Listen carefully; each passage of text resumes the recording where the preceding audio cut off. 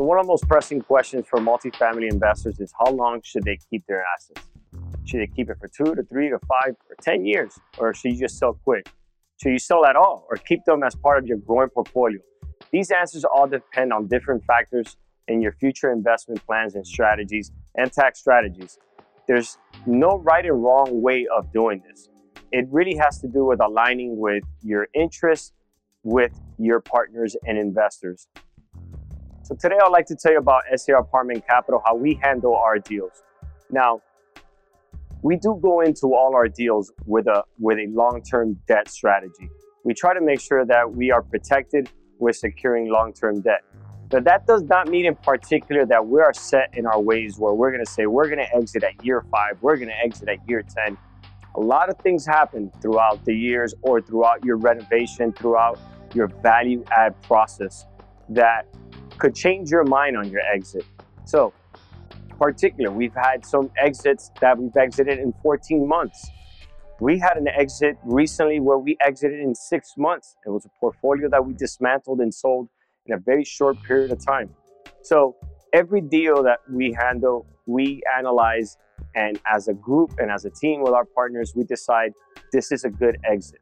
This is a good offer. We're not going to get a better offer than this. Look at the market conditions. Those are things that you got to constantly analyze when you're considering your exits. And we have a freedom of doing that in SAR Apartment Capital. I know a lot of investors are used to a set business plan of we're exiting year 5 or year 4 and 5. I see that all the time. And we're probably not the investors that you want to invest with if you want a 10-year or 20-year or 15-year long goal. If we see an opportunity to triple, double our money in 2 years or 14 months, we will take it. It is a doubles game for us. We want to grow our capital as fast as possible, and we are always in the business. So we are constantly 1031ing our investment. In the last couple months, we've done 3 1031 exchange. We gave our investors a 40% return on their money. That's how high the returns were. And guess what? They just came right back with us and reinvested in a 1031 exchange. But let's go more into details of different ways of looking at a deal, when to exit. So our strategy is value add, as simple as that. So as we increase the NOI of a property, we create a significant increase of value. A lot of things can happen in the next couple of years.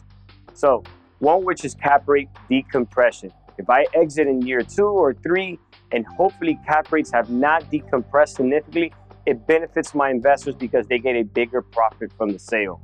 Big profits from the sale means higher IRRs for the project.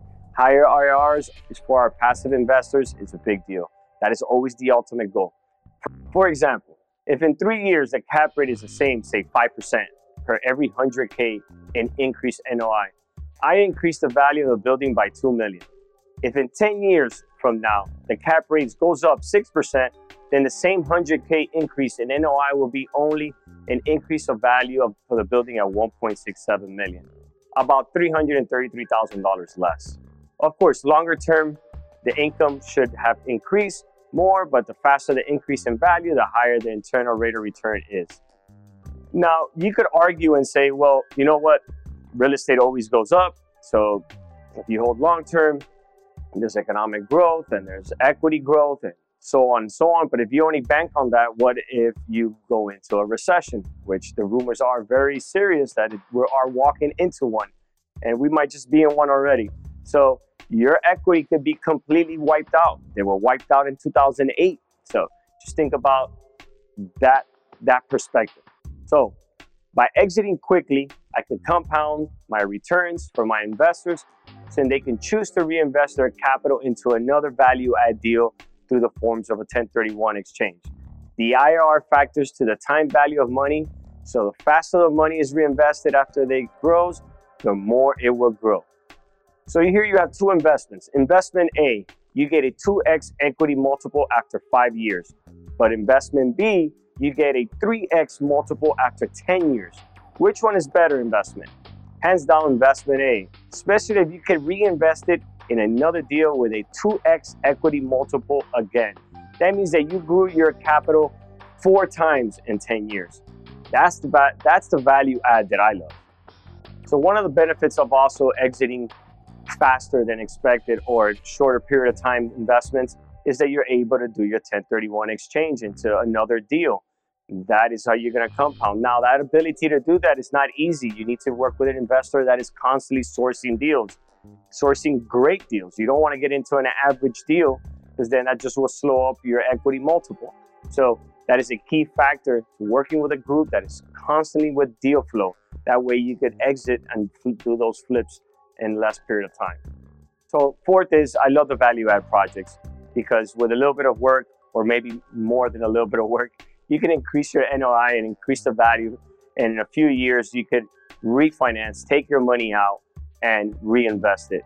That is one of the most popular syndication forms of investing. When it's done correctly, it could also be a very successful form of investing.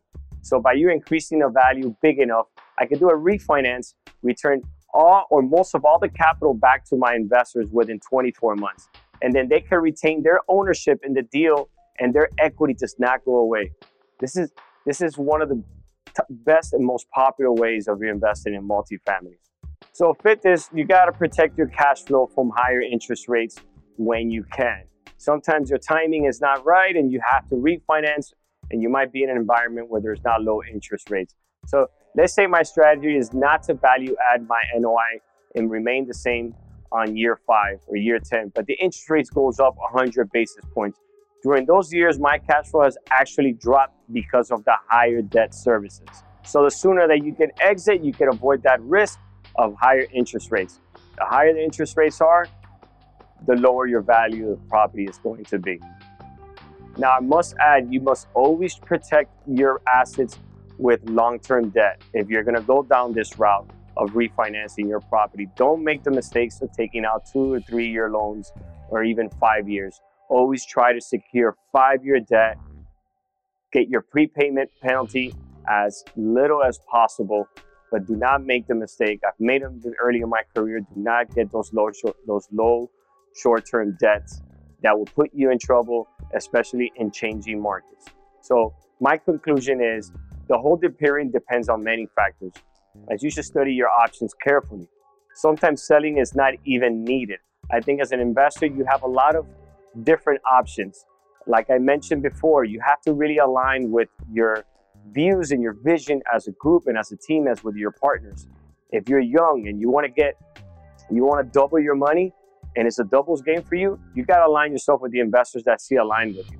If you're an investor that's looking just for long-term passive income, you're not interested in doing a lot of transactions, then the long-term investment is your vehicle. I can tell you that we mix them up. We have our long-term and we have our short-term.